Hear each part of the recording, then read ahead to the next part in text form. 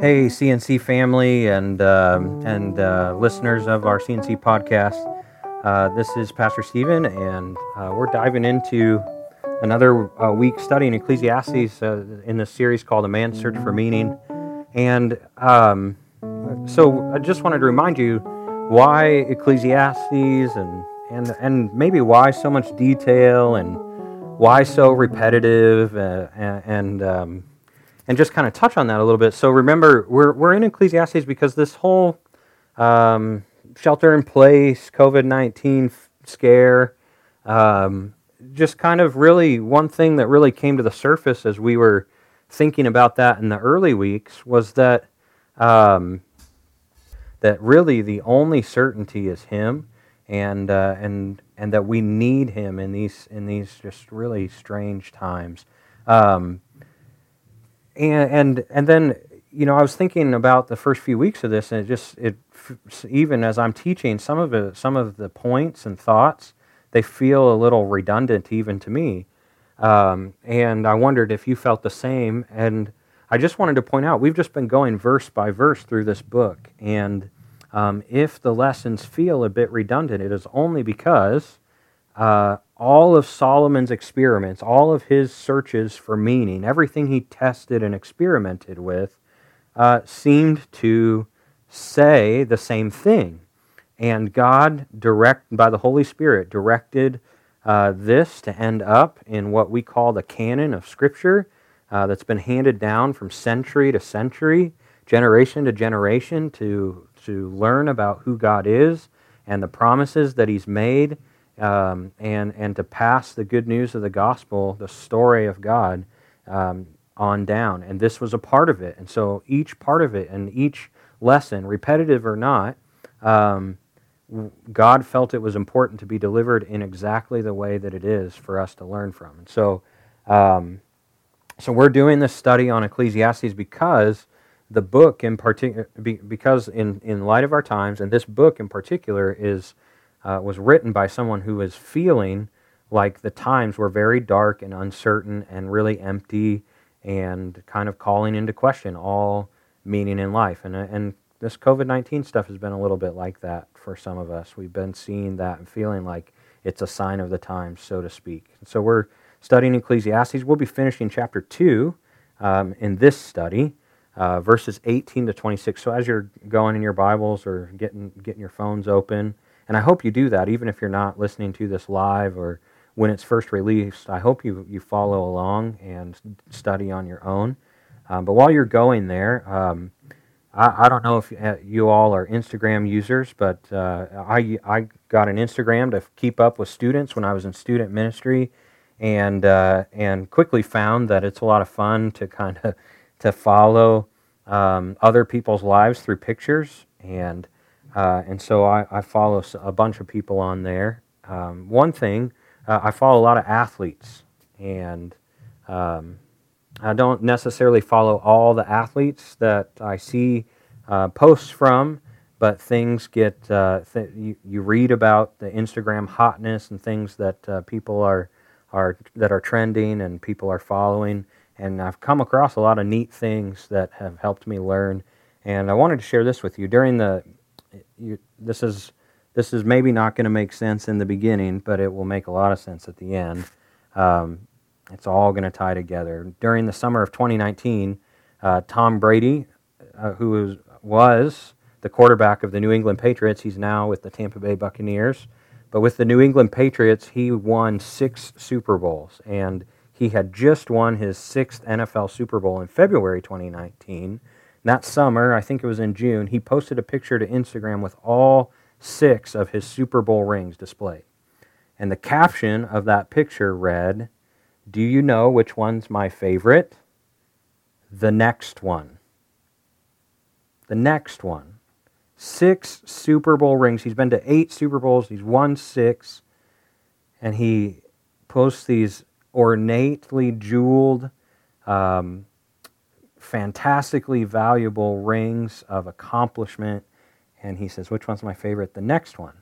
That sentiment perfectly summarizes the teaching of the book of Ecclesiastes. See, King Solomon wrote the book of Ecclesiastes, and his desire for the quote-unquote next one forms the basis of his experiment and the results within his writing. Looking for meaning in life and having unlimited resources, Solomon set out to try it all and see where meaning comes from. What he ultimately discovered was that it was all meaningless because it didn't matter how much he had. He wanted more. He wanted the next one. It didn't matter how many women he slept with. He wanted the next one. It didn't matter how much he owned. He wanted the next one. Basically, what Ecclesiastes reveals to us in all of the things that he experimented with, his conclusion is meaningless. There's no meaning here. Maybe I can find it in the next one. See, no matter what he tried or how much of it Solomon tried, he found no meaning. Solomon calls one of the ways he refers to it, or one of the things he calls it, is a chasing after the wind, trying to find meaning and purpose. Commentator Peter Kreeft says, commentating on the philosophy of Ecclesiastes, he says, life is like a wild goose chase without a goose. Life is like a wild goose chase without a goose. In other words, you're running around crazy trying to catch a goose that you think is running around crazy and always just out of your reach, but the goose is not there. You'll get to the end of your life and you'll discover not only did you not catch the goose, but there was never a goose to catch in the first place. And what we learned last week is, to make matters worse, the chase eventually ends and you die. So we're all trying to find happiness and then you die. Ecclesiastes is about the phantom unicorn of true happiness and satisfaction apart from God. Happiness and satisfaction are not a phantom unicorn, but happiness and satisfaction apart from God are. And as Solomon recounts his attempts at happiness apart from God, he describes these as things done under the sun, limited to time and space, disconnected from the God of the universe who is outside of time and space, who is beyond the sun, if you will. So Solomon's experiments, the limitations, the dissatisfaction that he's finding within them is because they're under the sun, and God is beyond the sun. So he's not finding any happiness or satisfaction because he is without God. See, everything he tries apart from God is a series of not-its, like consuming alcohol, partying it up, just living the high life, so to speak. He does that trying to find meaning, and the answer is not it. It's good for a while, but then it would wear off, and all he was left with was a hangover and curiosity about why he drove a chariot into his living room the night before. He's talked about romance and sex, pursuing that for meaning, and that came back, not it. He's pursued knowledge and wisdom and understanding, the ability to explain and understand all kinds of things, and that was not it. He's tried foolishness, living for the moment, living for fun and leisure, TGIF, thank God it's Friday, living for relaxation, not it either. And so he's continuing to work his way down the list, and today he turns his attention to work. Ecclesiastes chapter 2, verse 18. He says, I hated all the things I had toiled or worked for under the sun. There's that phrase again. Because I must leave them to someone who comes after me. So one of my first jobs was at a clothing store in the mall called The Buckle. And it really wasn't a bad job, but like most jobs, the mundane reality of it set in rather quickly. You'd spend all day unpacking clothes, folding clothes, arranging the shelves, greeting customers, checking customers out. And one of the things that just would really drive me mad after a while was you'd fold all these clothes and get them all arranged, and then customers would come in and they'd take hangers and stacks of clothing into a dressing room, clothing that I had neatly folded, neatly hung, neatly set out, neatly arranged by size, and then they would throw most of it on the ground in a pile. Try on an item, nope, don't like it, throw it on the pile, and then ultimately just end up buying a couple of items and leaving the rest on the floor, which I pretty much maybe summarize how some of you get dressed in the morning, right? Take it off the shelf, take it off the hanger, try it on, don't like it, throw it on the ground, big mess, your room's always a mess. And so essentially, my job at the Buckle every day was to clean up after the hazards left behind by not being able to decide what to wear. And it could really get to you, especially when I was having a long week at school or whatever.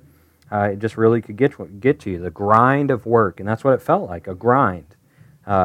Making matters worse, I get my first paycheck there, and there's a lot that has already been taken from it. You know what I'm talking about? Have you felt that feeling before?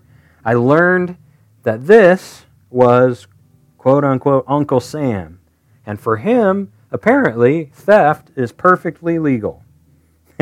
I mean, am I the only one who feels like my social life would have a lot more security if he didn't take so much of my money for so-called social security? Anyway, between Uncle Sam and being required to wear clothes to work that were for sale in our store and paying my bills, I didn't have much money left over for myself. So I was working all the time at something that a lot of times drove me crazy and wore me out, and I had no money, no success, no real fruit to show for it. So it all kind of felt pretty meaningless to me. Can you relate to that? Can you relate to getting up and going to work day in, day out, working hard, and then really at the end of the day, for all you do, feeling like there's not a ton to show for it? Now Solomon, he didn't have the same problem as you and me. He never ran out of money for himself. He had plenty to show for his work. In fact, he was the Uncle Sam, only he was Uncle Solomon. He was the one taxing people. But he agrees with you and I. Hard work and toil is meaningless. He says, I came to hate all my hard work. So here's a question. If he never ran out of money, if he didn't have the problem that you and I did, not having anything to show or feeling like not having anything to show for our work, why did he get to the same place that you and I maybe feel like? The reason is connected to his disappointing discovery in our study last week. Do you remember? Dead is dead. Which is to say, no matter how wise or foolish one lives, we all end up the same way. Dead. We said last week, death is the great equalizer of humanity. And so on a related note, as he thinks about all his work in light of his mortality, something occurs to him. I can't take anything with me. Death comes to all people, and I can't take anything with me. I spent my whole life building this kingdom, assembling the leadership, building the structures, establishing authority, developing society. But I'm going to die, just like everyone else. In life, he has had control, but in the end, he will lose it all and have very little say in what happened to it after he's gone. See, Solomon was a wise and successful leader. He took care of every little detail and meticulously crafted a kingdom like no other, literally like no other. He was the richest king in all the world, the richest king that has ever lived. The people came from the world over to sit at his feet, to see his empire.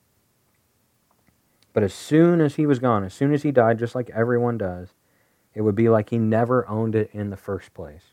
It'd just be like he's no longer there, because he wouldn't be. And here's the thing, dead people have no possessions. Think about this, King Tut and all of the other pharaohs that tried to take it with them. They took toys and trinkets and food and stores, drink and all kinds of stuff down into those tombs underneath their pyramids, thinking that they would take it with them to the afterlife. And do you know what archaeologists found centuries later, millennia later? When they went into those tombs, they found it there completely undisturbed, rotted and raided, right? If anything was used, it was used because raiders came in and stole it. They had no possessions. They had no control over it. When you die, you lose everything and you own nothing. That's what Solomon, he says, man, all my hard work, all the fruits of my labor, it's just all gone. What's the point? It's just going to go to somebody else. John D. Rockefeller, he was the first American billionaire. When he died, there were friends and family, but then there were also writers and reporters and probably some people who were hoping somehow to get in on the spoils of John D. Rockefeller, and said that one person asked his accountant at his funeral, or maybe in an interview following. Actually, I'm not real clear on that, but somebody asked his accountant, how much did he leave behind? And the accountant just looked at the man incredulously and said, all of it. He left all of it behind. He didn't take any of it with him. Do you get it?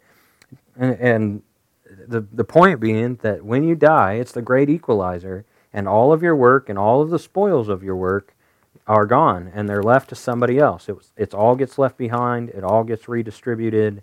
You can't take any of it with you.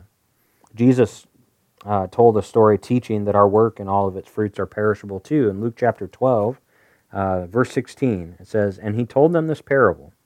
The ground of a certain rich man produced a good crop. He thought to himself, what shall I do? I have no place to store my crops. Then he said, this is what I'll do. I will tear down my barns and build bigger ones. And there I will store all my grain and my goods. And I'll say to myself, you have plenty of good things laid up for many years. Take life easy, eat, drink, and be merry. But God said to him, you fool, this very night your life will be demanded from you. Then who will get what you have prepared for yourself? You see, who will get what you've prepared for yourself? And Jesus says this.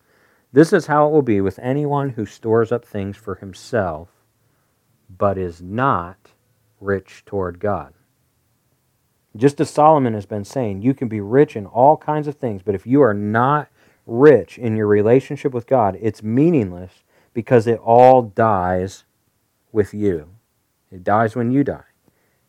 Now, pay attention. Jesus is not saying that to eat, drink, and be merry, to take it easy and rest, that is wrong in and of itself. But he says if you are rich toward yourself and not rich in a relationship with God, it's going to leave you at any point. You're going to leave this earth, and all of that's going to get left behind, and who will get it then? Pastor Tommy Nelson put it this way. He said, think about it. Somebody will end up with your big, pretty Rolls Royce and spill coffee all over its wood interior. Someone will take your beautiful home, paint it orange, and rent it to a bunch of college freshmen. Your favorite pair of $200 shoes will end up at the Salvation Army. The land that is so precious to you will end up as a trailer park in a number of years. It's the same for the wise man and the fool. You can't take it with you when you're gone. All lives lead to a casket. All lives lead to a casket. Unfortunately, this is true for all of us. No matter how hard you worked for it, in the end, you lose it all, and all you have is a casket, maybe a headstone. The truth is, we don't really own anything. We're just renting. We're renting from the one who owns it all. And what is your rent fee? Your time, your life, and ultimately your worship. See, since everything culminates in eternity, your work and fruits of your work are either a tool or an idol. They're either your work and all of its fruits are either tools that you're using to glorify God, or they're idols that you're worshiping in place of Him. We are just stewards. We are not owners. God is the owner. We are stewards, and good stewards do everything under their owner. And this is in theological terms, this is called worship. What we do with what we've been given is worship. And Solomon's discovery and the lesson for us is to invest our worship in some different real estate, because under the sun, we're just renting. But what Jesus is saying is that there is a different kind of real estate that you can have ownership in, and that is in a relationship with God. You can be rich toward God, and you'll get a return on your investment. But if you are rich toward yourself, that eventually is going to just go to somebody else, because there's other renters that come after us. And Solomon knows that. He's none too happy about that either. Verse 19 says, and who knows whether this person, this next renter, will be a wise man or a fool? And yet, Fool or wise man, he will have control over all the work into which I have poured my effort and skill under the sun. That's meaningless. So this is what keeps Solomon up at night. He lays there in bed and just thinks, oh, I'm afraid freeloading idiots are going to get all my stuff. He's losing sleep at night, considering that one day he'll be dead and someone else will be using all his stuff. I'm glad for his honesty because I think we can relate. Maybe you're not laying awake thinking about when you're dead and gone, but have you ever tried to control the succession plan when you leave a department or a job? Like, have you ever left a place that you had leadership, that you had a part in building, and you were going to turn over your work, turn over the fruit of your work to somebody else, and you get wind of who's going to be in charge or who's going to buy that or who's going to take that, and it really kind of bugs you? I've known people who have sold houses and who have been upset or depressed about what they did with that house. That is exactly what Solomon is up at night worrying about. We do this too. Try not to think just of being worried about when you're gone, but do you ever check back in on your old job or your old house or your old department and feel frustration as you judge the competency of your successors? I know for me, it's difficult to not look at churches that I've served in the past and feel like the new person is doing it all wrong. And I'm glad Solomon is honest enough to say, man, I'm so selfish that I lose sleep over someone else using my stuff. I'm so arrogant that I believe no one else is capable of what I did in that place. I'm so controlling that I absolutely hate the idea of anyone else managing this. I'd rather it end than turn it over to someone else. I'm glad he's honest about that because we can relate to that. We're pretty proud of what we've done with our hands. We're pretty proud of our work and the fruit of our work, whatever it is. And we like to imagine ourselves the owners, but we're just renters. The reality is we're just passing through, and it's not ours. Psalm 39:6 says, surely we are all just mere shadows. In vain we rush about, heaping up wealth, without knowing whose it will finally be. Solomon hates the idea that he has no idea who his successor will be and whether or not that person will run his work into the ground or do things with his work that he never would have done. For a modern example of Solomon's worry, consider Walmart.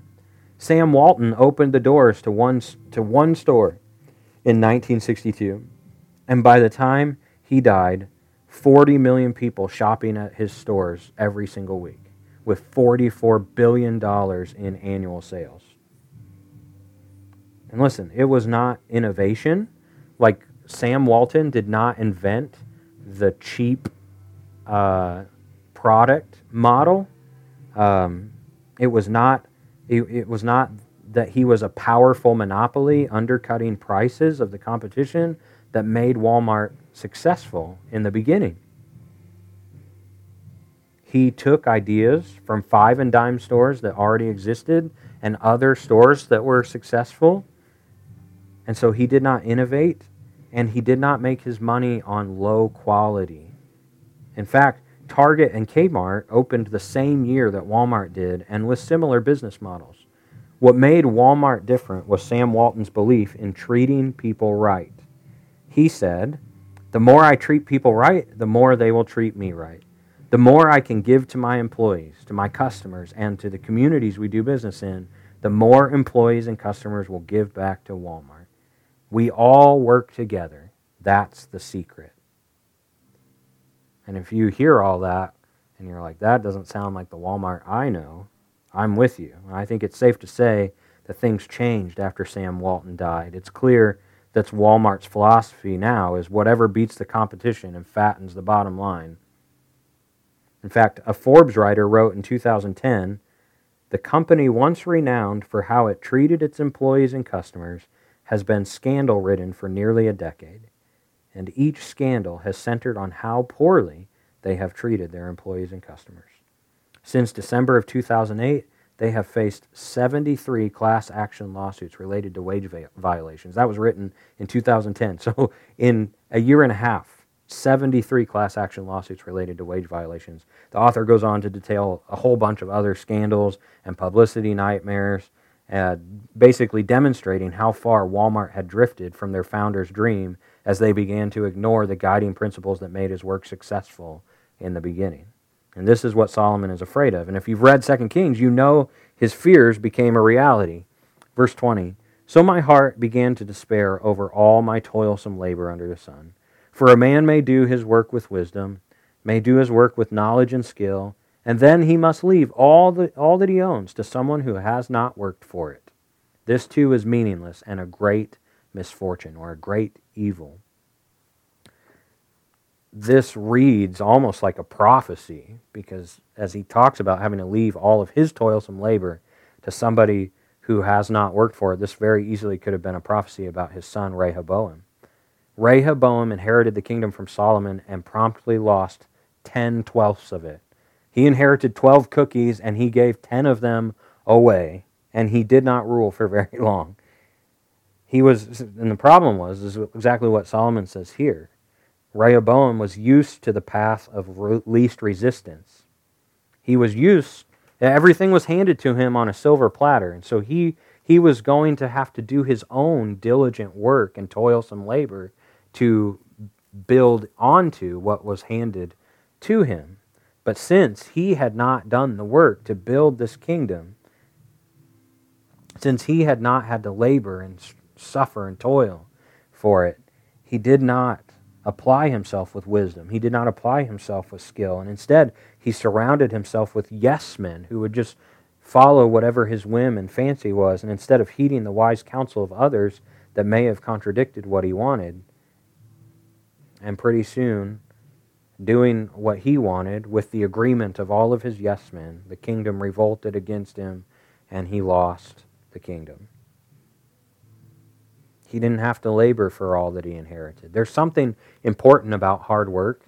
There's something important about instilling in your children and understanding for yourself that things not earned are easily disposed of, but things that you work hard for are cherished.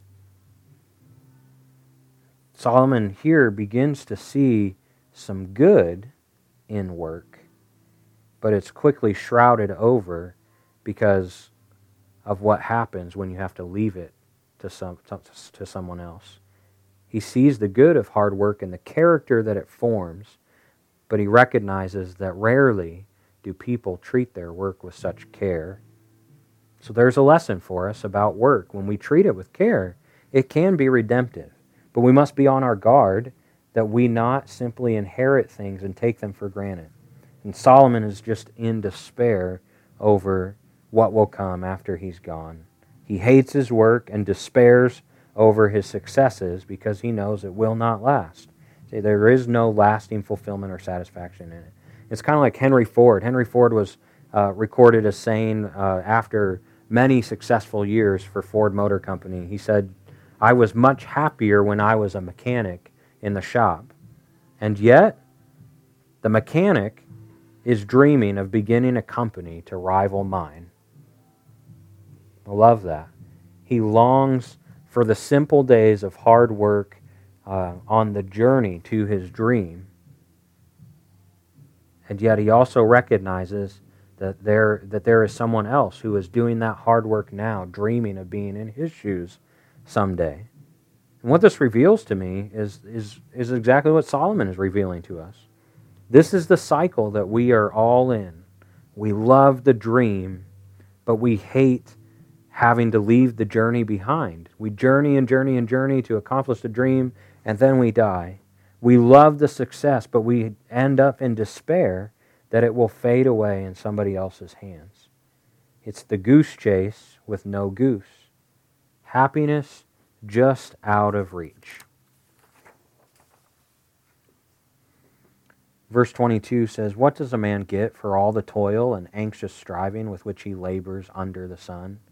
All his days his work is pain and grief. Even at night his mind does not rest. This too is meaningless." So he says, what do I really have to show for all my work? stress to the max. What do I have to show for all my work? Stress to the max. There's a national research group that found 40% of people say that their work is very successful. 1/4 of those people who say their work is very successful also said it was the number one stress in their lives. I want you to hear me on this. Whatever other fruits there are to labor, labor's primary fruit under the sun is stress. Okay, there's plenty of things that can come from work, good, bad, and neutral. But the primary fruit, when it's done under the sun, remember, under the sun is apart from God, is stress. We see actually the answer to dealing with this stress in our work in Solomon's dad, King David. And we read the Psalms of King David. What you see is a man who is no stranger to the stress of work. In fact, much of his writing, he does not hold anything back, expressing his anxiety, his stress, his unrest. And the language that he uses to describe is very dramatic. As you can almost feel and hear the anguish that he has in his work, the stress and unrest. And yet, the way that his writing, his Psalms often conclude, is in peace and rest. He finds peace and rest in his relationship with God. His relationship with God gives peace and rest and joy to his work. His relationship with God gives him comfort over the strain and stress of his work. But Solomon, that was King David, Solomon here is examining his work under the sun, apart from God, outside of a relationship with him. There is no comfort, no peace, and no rest with work as an idol, with work being worshipped to provide the meaning and purpose that only God can. So now, Solomon, in this passage, for the first time since the beginning of the book of Ecclesiastes, brings God more overtly into his experiment. God's going to come into view now for Solomon for the first time since the beginning of the book, when he gives his spoiler alert conclusion. Verse 24, a man can do nothing better than to eat and drink and find satisfaction in his work. This, too, I see, is from the hand of God, for without him, who can eat or find enjoyment? Now, this is a pivot point, not only in this segment or this chapter, but in the whole book of Ecclesiastes. Martin Luther says these verses are the principal conclusion of the book, one that explains everything before and everything after. Solomon is looking at life and life's work through God's eyes now. When looking at it through God's eyes, life and its work are no longer meaningless, but instead they're a gift from the hand of God. Did you see that? They're a gift from the hand of God. Without God, all you will find is emptiness, because true satisfaction is found in the order that God originally created. And this is how Solomon puts it, to eat and drink and find satisfaction in his work. Did you know that that's the order that God originally created? Eat and drink and find satisfaction in work. We read that parable of Jesus earlier, and the man in Jesus' parable says, I will store up all this stuff for myself and take it easy and rest and eat, drink, and be merry. And that's kind of like the American dream, right? Work hard, make a lot of money, retire, and live it up. I told you before, there's nothing particularly wrong with that unless it is detached from eternity. And when you're attached to eternity, God gives meaning and purpose to all of your merriment and work. But the original order, God created things this way, that we would make merry and we would find satisfaction in our work. God created Adam and placed him in a garden with an abundance to eat and drink, and with everything beautiful. I mean, when you read about the Garden of Eden, you read of a utopia. You read about a perfect place, right? But do you know what else was in the beginning? God gave Adam work to do in the creation that God placed him in. Okay? So in the beginning there was merriment and work. And then God gave Adam a companion so that together they could enjoy the merriment and the work. And the way that God described that setup, he said, it was all very good. It was all very good. And so what we read here in Solomon, and what we know from the beginning, is that pleasure and work are both from the hand of God, and both are good gifts. When those things are enjoyed with God, they are fulfilling and satisfying. You're like, pleasure I can see, but work not so much. But that's because, for the most part, our work is done apart from God. See, when those things, pleasure or work, are without Him, they are empty and meaningless. Empty and meaningless in different ways. Work is a grind, and pleasure is a train wreck, really. They're chasing after the wind, a wild goose chase with no goose. So what we're discovering in this book is that sin distorted both pleasure and work.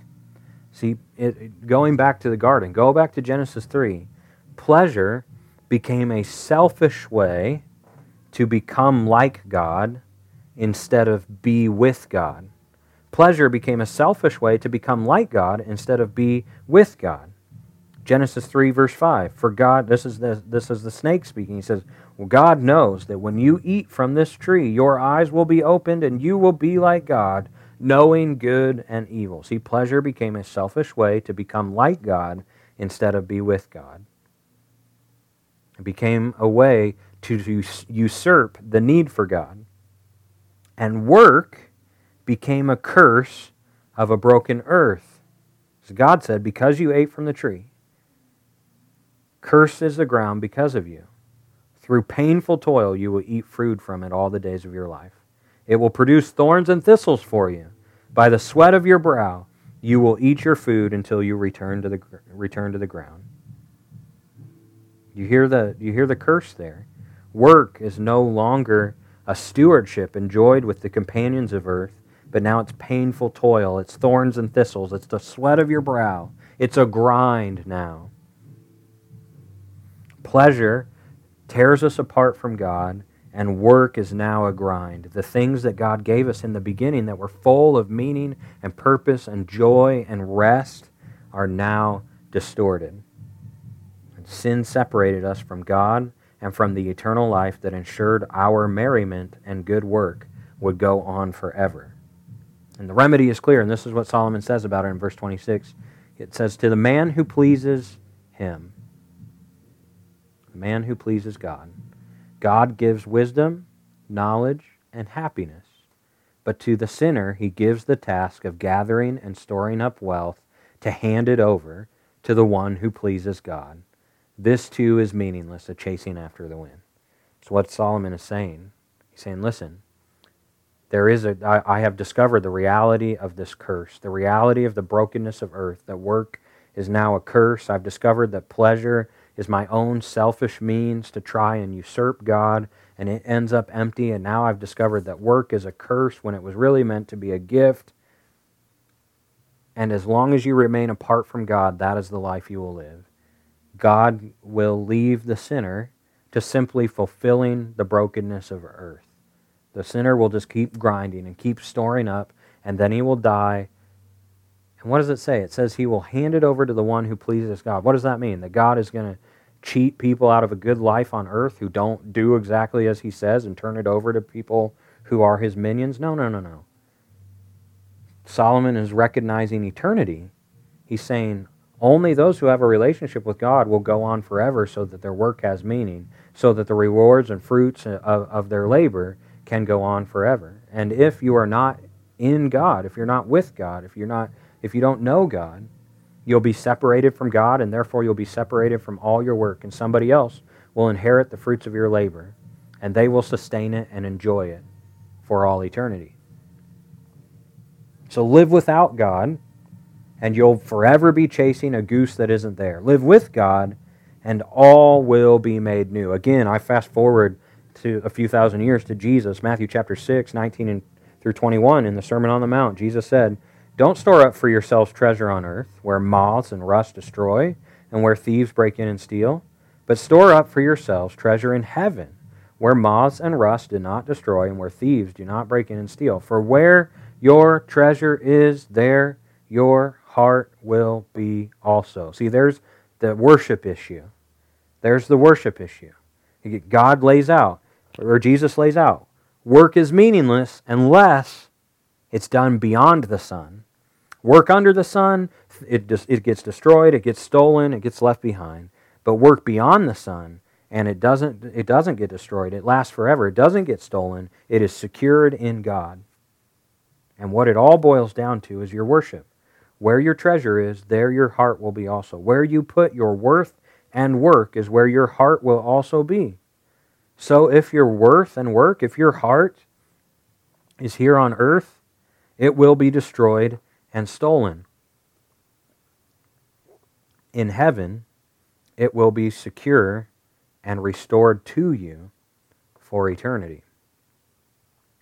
So as we close, I want to just ask you to think about what is it that you're grinding away at? What is it that you're working and working and working and working? What, your nest egg, your retirement, your goals, your dreams? That's all well and good.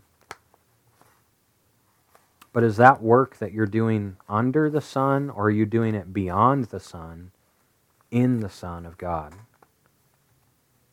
Anything under the sun, you can't take it with you. You're going to have to leave it behind. It's going to be left to someone else, and it may be a freeloading idiot. Who knows? The only way to ensure that all that you're doing, all that you're toiling at, laboring at on this earth has meaning and purpose, that it could be fulfilling to your life, that it could carry on for all of eternity, is in a relationship with God. And so Jesus' conclusion of that passage in Matthew chapter 6, verse 33, is seek first the kingdom of God and its righteousness, and all the other things will be added to you. That's what makes work meaningful, is that when your work is first of all above everything else about His kingdom. What you don't want to do is end up like Tom Brady. Remember that quote from the Instagram account? He actually first said that in an interview many years earlier after he had won 3 Super Bowls. And he followed up in that interview saying, "Why do I always need another one? Why am I always looking to go on to the next thing? Why is it never enough? I don't know. If you figure it out, maybe you could tell me." That is the curse of the one who's living apart from God, gathering and storing up wealth only to hand it over to those who please God and live with Him in eternity. That's the emptiness. I pray that you would not get caught in this wild goose chase of life, but that you would seek first the kingdom of heaven and its righteousness, so that all the other things would be added to you and you would have treasure in heaven. In Jesus' name, amen.